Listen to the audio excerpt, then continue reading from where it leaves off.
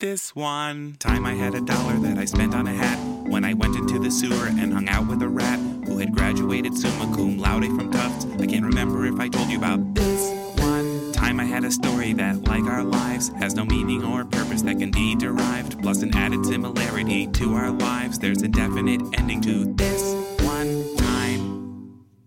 Bill Baxter here. The warm weather has got me reminiscing about summer type things. The beach, road trips, no more school, crappy summer jobs, those sorts of things. And in particular, I remember growing up learning how to swim. I remember specifically not being able to swim around the time I was, I'd say 5 or 6, not exactly knowing how to swim, able to dog paddle and kind of get by that way. And then definitely knowing how to swim very well before I was a teenager.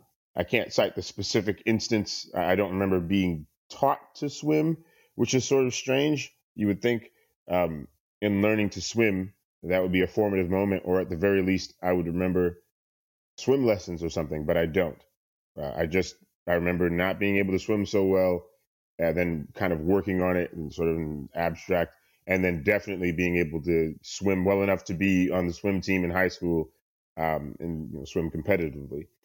But there's a swimming memory that goes back not so far as that. Just after high school, I'd gone to a friend's cottage out at some beach town that I can't remember exactly. And we had road tripped out to this place, and we were supposed to be hanging out with his dad for the weekend on the beach, just doing beach things. And as we often did when my friend and I road tripped, we got sidetracked 9 million different ways, stopping to improvise a song at the side of the road, stopping into an ice cream place, 9 million different things that we would do here and there, just futzing around. We were in no rush. It was the summer. We're two young men with, all the time in the world, and we were infinitely young, and we were never going to die. So, what was the rush?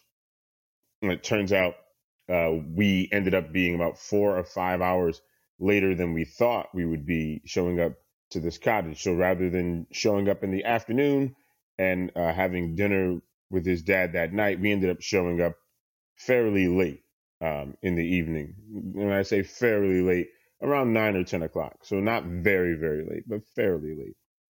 And we got into this town, and I had been bound and determined to see the ocean the entire ride up. And the sun had gone down well before we got there, but I still knew that I was going to see the ocean no matter what. It was going to be the first thing that I did. And so, keeping my word to myself, and my friend was also aware of this, we dropped off our stuff at the cottage and immediately went to the beach, which was like maybe an eighth of a mile. It was we were 2 houses away from the water. So we went to the beach, pitch black out. There were street lights, but they were few and far between, and they didn't cast much light on the beach itself, much less the water. And we went anyway. And the plan was just to get my feet wet. That's what I wanted to do. So I was in the ocean, and that would be that. But as we got to the actual beach, and we were walking away from the streetlights toward this infinite blackness where all you could hear was the ocean crashing, and you really couldn't see anything else. It was just black. My friend took off running, and off came his shirt. It was the only thing I saw, and he was off into the blackness, and I heard his footsteps kind of fade into the sound of the ocean, and I knew he was taking off his stuff to go jump in the water, which I thought, man, that's insane. And so naturally, I ran right after him. And as we got closer to the water, the sound of the waves got louder and louder, and I couldn't tell if he was running in the same direction as me. I couldn't tell if he had stopped at some point, and it was, he was feigning going into the water. But I knew as soon as I started running, in fact, I knew that I would be jumping into the water. I was surprised when my feet first hit the water at how cold it was, but at that same time, I felt this urge to fulfill that promise, to just get in the water, and then that would be that. And my initial kind of gut instinct was, well, just fall down flat. I mean, as soon as you get about knee deep, just fall down, and then you're covered in the water, and then you can say any kind of story you want after the fact. No one can see you, least of all your friend. No one can see you. You can tell them anything, but a deeper, more visceral instinct was, but you want that story, don't you? You want to be able to tell the truth of having done this thing rather than making up a story. And so when I got up to my knees in the water, I kept going, still running as best I could. And then when I got about to my waist, I dove into the water. And I felt I immediately could taste the salt and everything else. And I could feel the water all over me. And I was terrified because it was pitch black. And I was thinking, oh my God, are there sharks?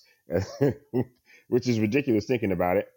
And I went against every bodily instinct that I had. All these alarms were going off. And instead, I started kicking and stroking out toward a horizon that I could not see and water that I couldn't even see.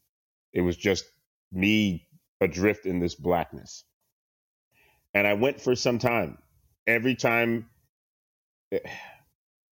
my body told me to stop, I pushed harder. And the louder the alarms got, the harder I pushed. Stroke, stroke, stroke, stroke. And I honestly couldn't tell you how long I was swimming. It wasn't very, very long, but it was certainly more than a minute or two. And I started to run out of breath. I had been doing this so blindly with really no reason other than screw fear. I didn't want to give into that fear, to that panic feeling. And I wanted to sample adventure. I wanted to know what is it like when you push past that point of fear and terror. What's on the other side of that? Where do you end up? What is the unknown like?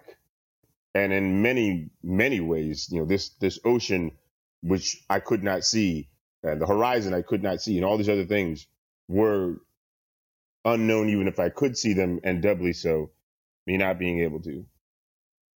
And so anyway, I found myself in the middle of this ocean. When I stopped swimming, the water was much warmer where I was, which scared me for some reason. I'm bobbing around, and I can't see anything. And I'm turning around to try and see any indication of where the shore might be. And now I start to get scared. After a minute or two, I kind of let the panic come and let the panic have its moment. I'm just treading water and trying to relax a little bit. I'm definitely tired. And after I relax a bit, I look, and what I thought were two little pin lights on a distant shore, I start to recognize them as the street lights from the shore that I came from. And I thought to myself, wow, wow. I have to swim God knows how far back to the shore. And just before I was able to form the doubt of, oh my God, I don't know if I'm going to make it back. I don't know what's going to happen. I oriented myself toward the shore, and I just started swimming in the same way that I swam out. It was horrifying, but for completely different reasons. And I'm not sure that I can articulate why swimming back was even more terrifying. I guess in that case, the known was drowning. That was sort of what I was facing. Whereas before it was just this stupid brave thing, and now reality was kind of coming back in. It was a different ball game. Anyway, I made it to shore. My friend had long gone. It occurred to me only then that I'd never be able to find all of my clothes that I'd stripped off to jump in the water. And so I think I was able to find my shirt and walked back to the cabin, shaking all over, both being cold and being purely exhausted. My friend and his dad were at the cottage. Dad had already gone to bed, and my friend asked me what happened. I said, I went for a swim. I didn't reveal the truth of that story for some time. I felt like it was a lesson I learned that night that I couldn't have learned any other way, and it was a lesson just for me. This one time. Niles Podcast Network.